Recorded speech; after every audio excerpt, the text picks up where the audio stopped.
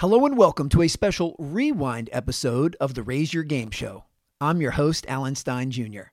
If you're new to our show, each of the previous 12 seasons have had a different theme, a different format, and a different approach to unpacking and dissecting both individual and organizational performance. These rewind episodes take a look back at some of my all-time favorite shows, in case you missed them the first time around, or in case you'd like to give them a second listen. I hope you enjoy, and more importantly, I hope this rewind episode helps you raise your game. Ladies and gentlemen, can I please have your attention? And I need all of you to stop what you're doing and listen.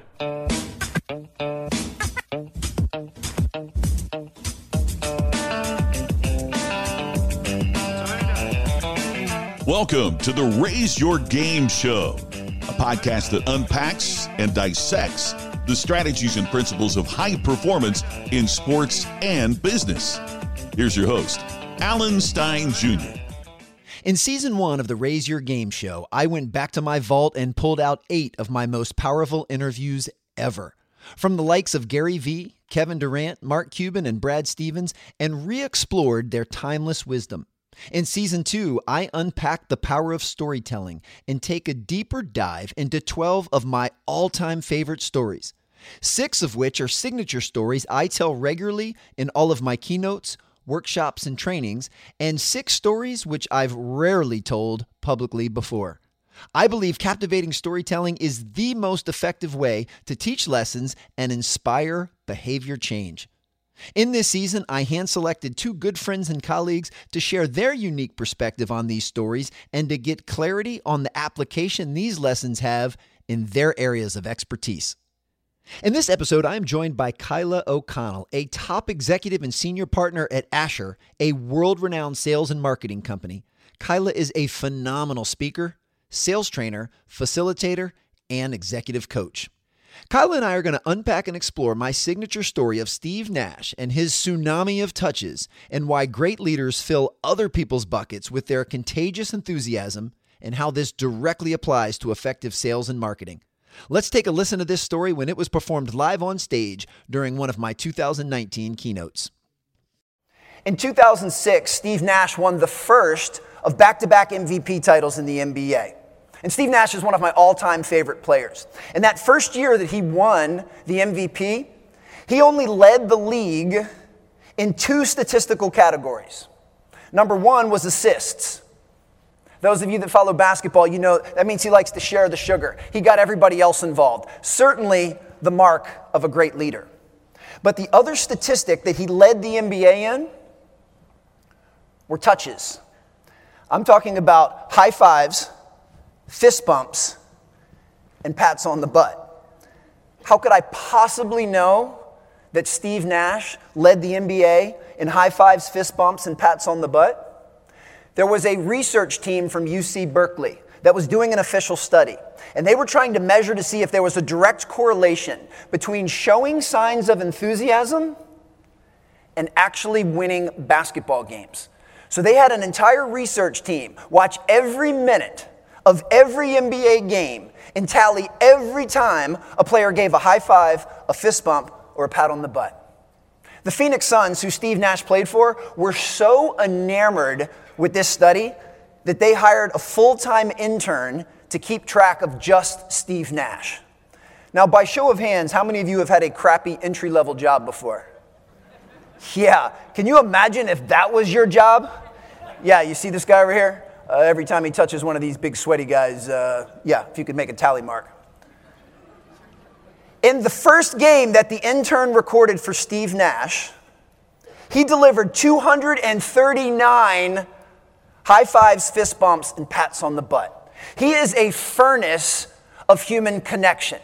Now, when we're talking about the sports world where physical touches is appropriate, there's actually a physiological transfer of energy when you touch another human being. You can actually raise their level or raise their game through physical touch. Clearly, we're not talking about physical touch in this domain. We're talking about, HR will make sure of that. We are talking about emotional touches. We are talking about making emotional deposits. These can be done digital, which is one of the great things about the digital interconnectivity that we have, but it's all about making consistent touches.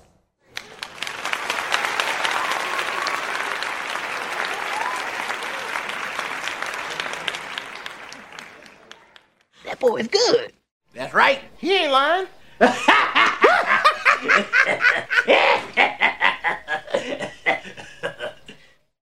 And now Alan and Kyla will unpack this story and explore the most powerful lessons.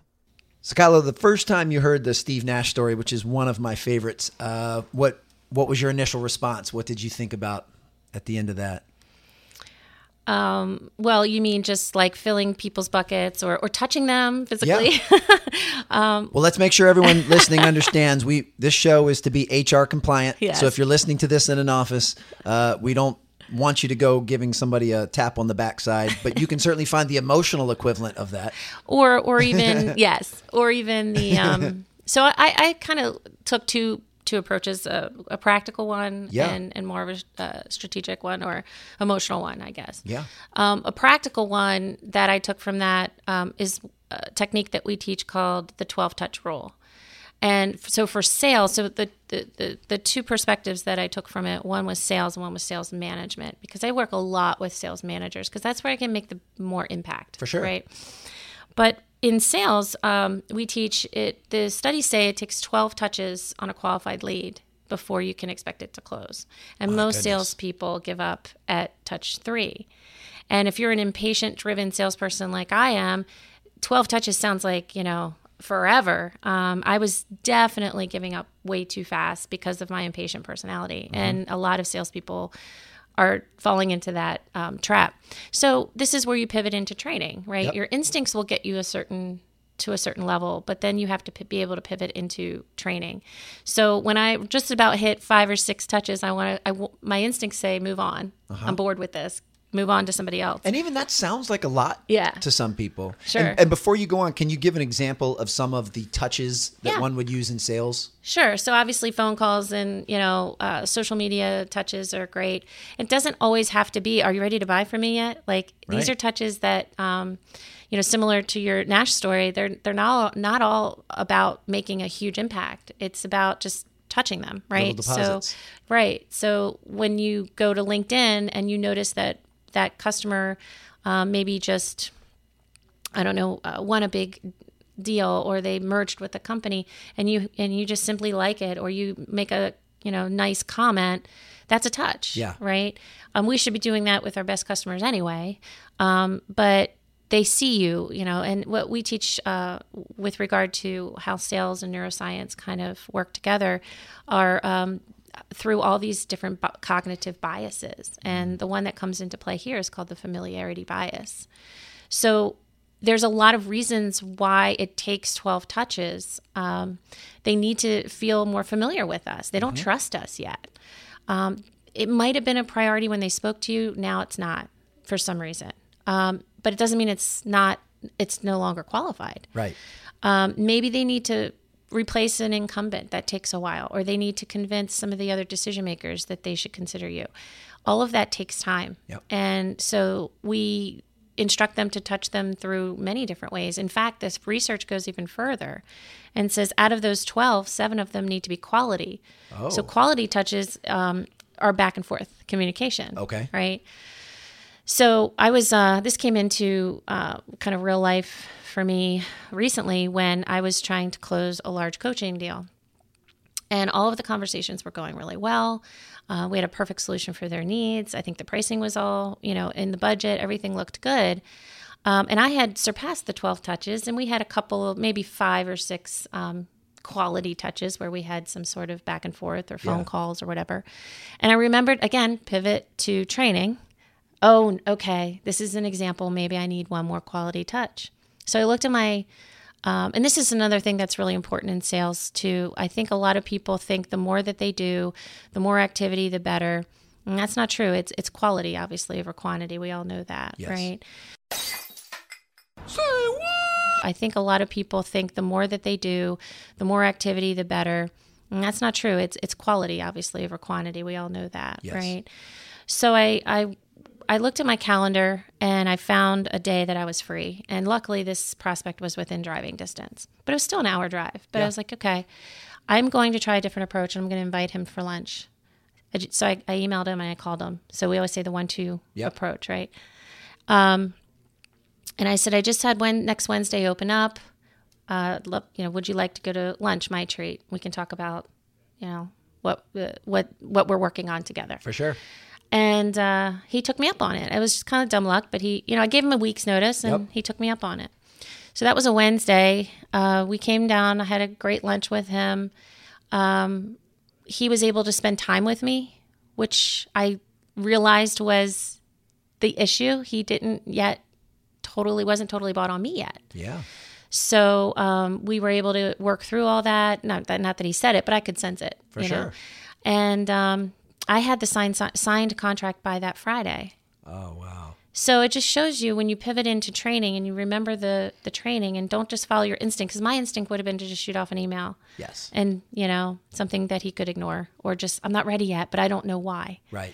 So think strategically when you're making these touches, especially if you're pretty deep into it, don't just fire it off. Slow down. Yeah. Slow down to speed up. And have some intention and some purpose behind it. And and also from what you're saying, it makes me think that clearly all touches are not created equal. Right. That you sitting down and inviting someone to a couple hour long lunch is not the same as liking their picture on Facebook. Right. Both but it all adds are up. important. Of course it all adds up. But, I would think, for some players, Steve Nash can just give them a quick fist bump and that's enough. Other players, he might have to put their arm around them and talk to them for 3 minutes, at halftime to be able to fill their bucket. So part of it too, I think, is being chameleon-like enough to know what touches work best. I would imagine too in your work, and I don't want to stereotype different age ranges, but maybe if a prospect is 65, a text message is not going to mean the same to them as if they were 25, right. And you want to learn how to speak their language. So maybe in that case, a quick handwritten note might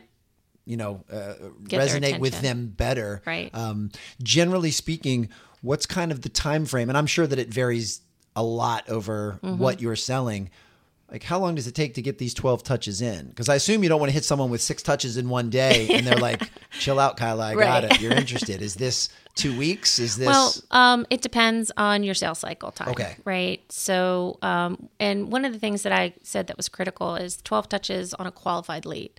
So qualified lead means there was a conversation, right? So if I'm hiring you, Alan, to come speak to my sales team, and that conference is in 3 months. Yeah. Then you're going to contact them probably once a week. Yeah. Right. But if I'm saying, Alan, I'm thinking about this, it's next September. Yep. Then it's slower. Gotcha. Certainly. So it depends on the sales cycle time and what their time frame is. I'm trying to close 2 important trainings right now, and they're both in January. So I'm contacting them every day because I'm like, guys, and it's not just mindless contact. It's for sure. We're trying to get this done, or we're not, and let's move on. Well, and one thing that just popped in my head, I would love to know the reverse side, because obviously, you have just so much experience and expertise on the sales side. But before, you were telling me you were just recently a customer because you got yourself a new car. Oh, here we so go. now you're on the other side of it. And I'm just curious, when you're playing the role of customer in this instance, especially if you had, we live in a day and age where you can do so much due diligence. Like, you could almost know exactly what car you want before you even walk in. And it's almost like, I want that one. Give me the best price you can. You know what I mean? So how does that change? And then as the customer, if you go in to look at a car, are you expecting to get 12 touches back before you make the decision to actually purchase it? Or is it a little bit different based on your experience? No, I should have qualified that research is for B2B. So business to business. Oh, yeah. Gotcha. Where the sales are longer. Oh, right? Okay. But B2C, business to consumer sales, it's a shorter time frame. Yeah. It's a shorter sales cycle. So you might not get all 12 in. Yeah. The reason why it's 12 is because in business to business selling, there's usually a couple of people that need to approve, and then you got to get checks cut or W-9 signed, and all that kind of stuff takes a longer time. So, Gotcha. Yeah. But are you finding anything is changing with all of this with technology? Like, are the number of touches today different than they were 20 to 30 years ago now that we've got social media, and 20 years ago you couldn't like someone's Facebook page or comment on their LinkedIn? Yeah, I would say you probably have to contact them more probably. Even I would think so, because there's so much more noise too. Yeah. And they're probably being hit with so many distractions. Other things. Yeah. I mean, exactly. So, and that's why we do spend a lot of time on leveraging the power of LinkedIn. Yep. Because most of the people we train are business to business salespeople. For sure. But if you're B2C, then you're going to be more on platforms like Facebook or Instagram or whatever. Gotcha. But I mean, we all know some of these household names now who have built empires through touching many times. Yes. They're touching people a lot. But yes, definitely more often with B2C than, I mean, you all know that even with, if you want to research anything on your phone, just get comfortable seeing that for the next, 90 days. Oh, it happens all the time with the retargeting. Yes. Yeah, they're going to follow you around you can't, for plenty of time. Be careful what you research, because you're going to be like dreaming about it. And but that's all the familiarity bias again. Yes. And then those, of course, are digital automated touches, which I would love your perspective on. See, I'm kind of from the belief that now that most businesses are moving towards more automation and digitizing more stuff, that these personalized, customized touches mean even more now. Yeah. And that's, again, in sport, where I can physically give you a high five or a fist bump. I mean, we have that kind of intimate connection there. Mm-hmm. But I would imagine in sales and in business, you've got to cut through a lot of that automated clutter and find ways to really stand out. I mean, I always keep bringing up handwritten note because it's one that's so obvious to me. But is that true? Do businesses and sales professionals need to start zigging since the rest of the world is zagging? I mean, there's cliches of, what's old is new again. Everything is cyclical. I mean, all those things certainly apply. And you're right, a handwritten note is definitely going to stand out. But I think when I was thinking about this story, Alan, the other facet of where I thought it applied was with regard to sales managers. Yeah. And this is more of the emotional touching that I was kind of referring to.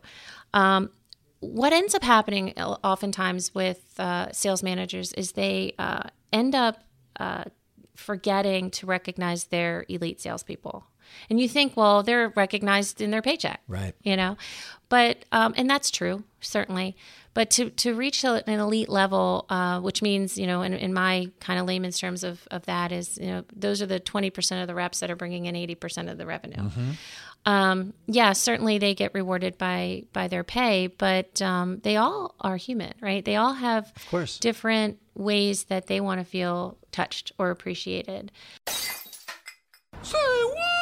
Yeah, certainly they get rewarded by their pay, but they all are human, right? They all have, of course, different ways that they want to feel touched or appreciated. So it's really our sales manager's role and job to make sure that they find out how that person, what is important to that person. And we're both fans of Gary Vee. Yeah, of course. And, there's a video that he has on LinkedIn about where he's almost yelling at CEOs in the audience, saying, if you're not in touch with what motivates your team, then they're going to leave. Yeah. And there's nothing more important than you can do as a CEO is to understand how to touch your key people. Don't take them for granted. The same thing. What drove John Smith at 21 is not going to be the same thing that drives him at 31. And it's your role to know that. And we have a superstar on our team, and we have lots of them, but there's one that comes to mind. And she just really did an amazing job this year. And I wanted to recognize her in a different way. Of course, she's going to have a nice paycheck, but she's earned it. Yes. Let's give her something that just shows that we're thankful. Above and beyond. Yeah. And, I think that it's just common default position for sales managers to get distracted with the reps that need all the help, the ones that are struggling. And, that's where organizations like ours can come in and help them, with different strategies and techniques to help those guys, or maybe find a different role for them. Maybe it's not working. But we cannot forget to recognize and touch the people who are keeping the lights on. For sure. Yeah. Now, I'm sure you probably use a different measure. This just reminds me of the 5 love languages and at least the theory of, let me find out what language you speak. And then as the leader or the sales manager, I need to come to you and speak your language, not make you speak mine. I'm going to come to your sandbox to play. And I think that's vital. And I mean, it's incredibly realistic, especially if you have 15 to 20 people on your team. There's no reason that you don't learn every single one of those. Their personality style, their learning style, their preferences. Do they want you to be more direct? Do they need to have, can they take the Tylenol pill, or do they need to have it smashed in applesauce before they can take it? Which one? But it's important that we deliver it in the way that they want. Yeah. And if there's just too much commitment of your time to handle that, to get to know the people at that level and to really create that culture, then that's usually a sign that you need help. Whether it's with a consultant or another level director or somebody to give them. That's why teams have assistant coaches. Yes. The head coach can't do it all. Well, and I find that interesting. I forget where I heard it from, but someone said something to the effect of, if a manager or an executive's response is, well, that's, I don't have time for that extra work. And he said, no, that's not extra work. That is the work. Yeah. That is what you're supposed to be doing. A lot of these other things that are monopolizing your time, that's the extra stuff. But really, what could be more important than getting to know your people, getting to know what needs to be done for them to perform at the highest level, and then delivering on that? I mean, that's ultimately what a leader should be doing. Right. And you and I are both very passionate about language, but we're also passionate about listening. And, it's always interesting to me when I'm in training and I share with the team or the participants that day that asking questions and listening is the second weakest selling skill among salespeople. The first weakest is closing. I won't leave your audience in what's the weakest one? Is closing, and that's another conversation. But listening, and I can tell as a sales consultant and trainer within seconds if someone has experience or not, or someone is at the elite level or not, and it's because of how they listen. Say what? I can tell as a sales consultant and trainer within seconds if someone has experience or not, or someone is at the elite level or not, and it's because of how they listen. And what are you looking for? I'm looking for people who just obviously build some rapport, and build that trust, and then have a genuine interest in learning about that other person's position. It's not fake. You're not just going through the motions. You're patient. And this is a challenge for me. I do have a high aptitude for sales. So a lot of the things that are required to be successful I have kind of a natural instinct for. This is not one of them. Oh. This is where I have to, again, shift into training and literally talk about, getting your head right. I have to have the highest level of awareness to do it because it's not something that comes natural to me. People who are a little bit less extroverted, it usually comes more natural to them. And that's very, I think, a relief for people in our classes who might be a little more introverted, to know that, this critical piece of the sales process is going to be more natural for them. Because they want to ask questions. They want to have the other person speaking. They don't want all the attention on themselves. Yes. And extroverts can get there. It's just using their training versus their instincts. I love how you keep referring to everything as going back to the training or using the training. I mean, that's a mindset, and it's saying, okay, we've got specific skill sets that we're working to master, and we master them through repetition and through practice. So when I'm in a situation where maybe actively listening is not coming naturally to me at the moment, I have to fall back on my training because I've done things with someone like you that have taught me, all right, what are the building blocks of being a great listener? All right, let's go back to those right now. And of course, it takes a self-awareness to recognize when you're in those situations, but there's no difference between what you're saying and someone in the sports world. There's 3 seconds left in the game and it's tied. We're not going to just start making stuff up right now. We're going to go back to everything we've been practicing for weeks. Right. And we're going to recall that, and that gives us our best chance to win. Or free throws might not be natural. Yes. Right. So they all have to do it at some point. Yep. They're relying on their training versus somebody that's just natural at it. Yes. They don't have to work as hard. I don't have to work as hard as rapport building, but somebody who's a natural introvert would. right? They're thinking in their mind, okay, what are the questions that would, get someone to, want to open up to me? Because for sure, that might not come natural to me. And I think even this goes back to the 12 touch rule. I think for some people, 12 touches is probably, as my kids say, easy peasy lemon squeezy. Like, this is just natural for me to constantly reach out with touch points, where someone else might have to be a little bit more methodical. They might even have to document it and say, on this date, I sent so-and-so a card. On this date, I called them, because it's just not as free flowing. But this goes back to the training. Well, and another thing you and I are both very passionate about is process, right? Yeah. So I just remember the process of listening, perfect listening. You follow a 3-step process. Actually, it's 4 steps. But the first step is just you're totally focused on the person and their point of view. So Stephen Covey talks about this in his book, The 7 Habits of Highly Effective People. The idea of active listening. Yeah. Right? And none of us are really wired to do it. We have to be active at it. Yeah. So you're not thinking about the argument you had with your, son on the way down, or you're not thinking about where you're going that evening. You're completely locked in to what that person is saying. That's not easy to do. No, especially with distractions today. Yeah. With phones buzzing and things ringing and laptops open and all sorts of stuff. Mm-hmm. It's hard. But this, to me, if you've practiced the skill set of turning phones face down and closing laptops and closing doors and being fully present, making eye contact, now it just makes you've reduced friction in that environment. Totally. So number 1 is active listening. Totally focus on the other person.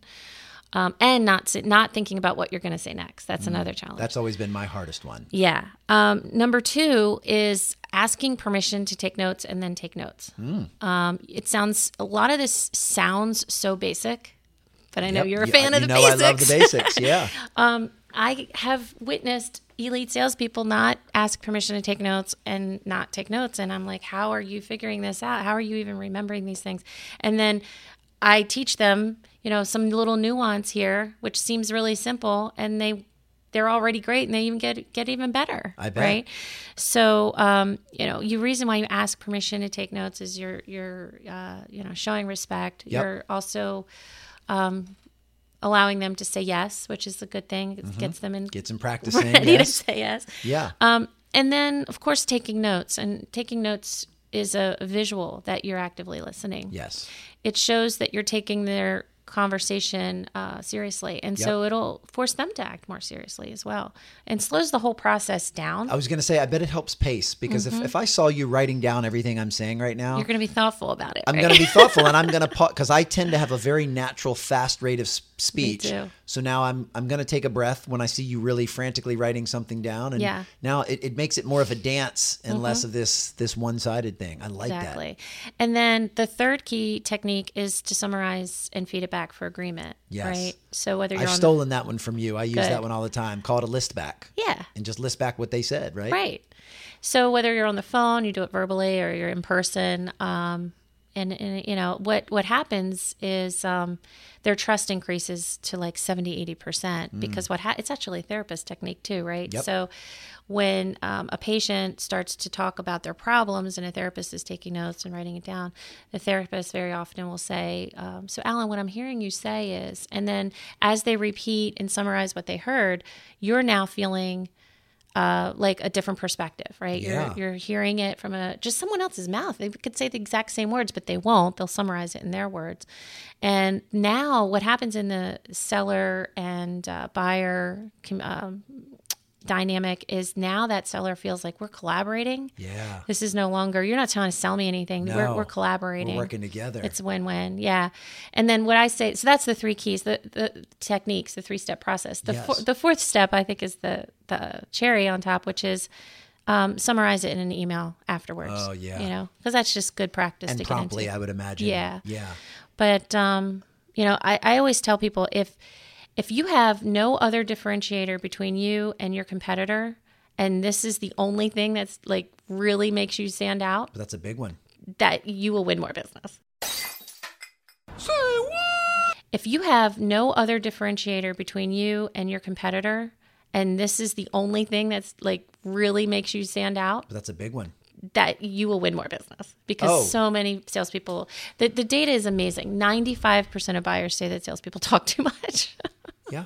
And it's true. I can see that. Yeah. And I think tying it back to the Nash story, when you give someone a high five or a fist bump or a pat on the backside, I mean, you were physically showing them that you care about them and you're trying to raise their game. I think what's so cool about the steps you just mentioned is now you're unconsciously telling them that. Yeah. I unconsciously know that if you're taking notes, that this conversation is important to you and that you want to remember it correctly. And then when you recite back to me what I said in my own language, unconsciously, I'm like, she was listening. And if she's listening, she probably cares about me. And who doesn't want to do business with someone that you believe cares about them and trusts them and so forth. So this is the definition of something that should be so basic and common sense. We should all be doing it. Yeah. But people aren't. And, I would imagine, as I always try to parlay things into the personal life as well, there's probably not many personal conversations where you're going to say, do you mind if I take notes? But you can do the other steps. Sure. You can absolutely actively listen with your warm body language and eye contact. And then you should be able to recite back in therapist style. So Kyla, if I'm hearing you correctly, you said this, this, and this. And maybe in a personal conversation, you don't have to follow it up with an email the next day. But 2 out of those 4 steps directly relate to any conversation you would have, whether it's with your children, whether it's with your spouse, whatever. Absolutely. And I was just coaching a team of younger salespeople about to really hit their stride. And they had requested that we spend some time on prospecting techniques. So I said, okay, great. So I got up and went to the board and we started talking about LinkedIn and how to strategize and, starting it into the blocking and tackling of skills, and they were getting excited. You could tell, oh, this is different. This is great. I love this. And then I saw this look of concern on one of their faces, and he raised his hand. I said, you don't have to raise your hand. So cute. I said, what's going on? And he said, Kyla, all of this sounds really great, but I'm afraid to sell anything right now because we're having some operational problems, and I'm afraid to bring in any new accounts. Because you don't think you can support them. Because they're having some challenges. And so that was a pivotal moment for me as a coach to recognize, because I could have said, well, get over it. Get your mindset in the right place. Absolutely. Let us worry about that. You just do what you're supposed to do. Right. And then I looked around the room and I saw concern on, it's affected my deals too. And then I said, okay, time out here. If I don't stop right now, sit down with them and listen, then that's the elephant in the room. Like, nothing else that I teach them matters if they're afraid to sell their product, right? Or their solution. So it took about 45 minutes off of our day. I came away, I listened to them. I told them that they were the soldiers in the battlefield and that their generals needed to listen to them. And I summarized what I heard, and I asked their permission if I could share it with the generals, the leaders. And they said, thank you so much for listening. Thank you so much. We feel heard. And it's just, I don't think I have to worry about, the next time there's our contract is up and I have to, re-sign their contract, because those acts of listening and that was so much more valuable than even any amount of money, because now they feel like they were, and then we could get back to the skills, but if they had not felt heard, I think I would have lost them. If you'd like to read about this signature story in my book, Raise Your Game, you can order a team set for everyone in your organization. I can even offer you a 40% discount and can sign each copy. And if you really want to raise your game, you should check out my new Facilitator Guidebook and Team Member Workbook, 2 reinforcement resources to help guide your team to higher performance. Just visit raiseyourgamebook.com or email me directly at alan@alansteinjr.com for more info or to order now. Well, that's it from me. I hope this has helped you raise your game.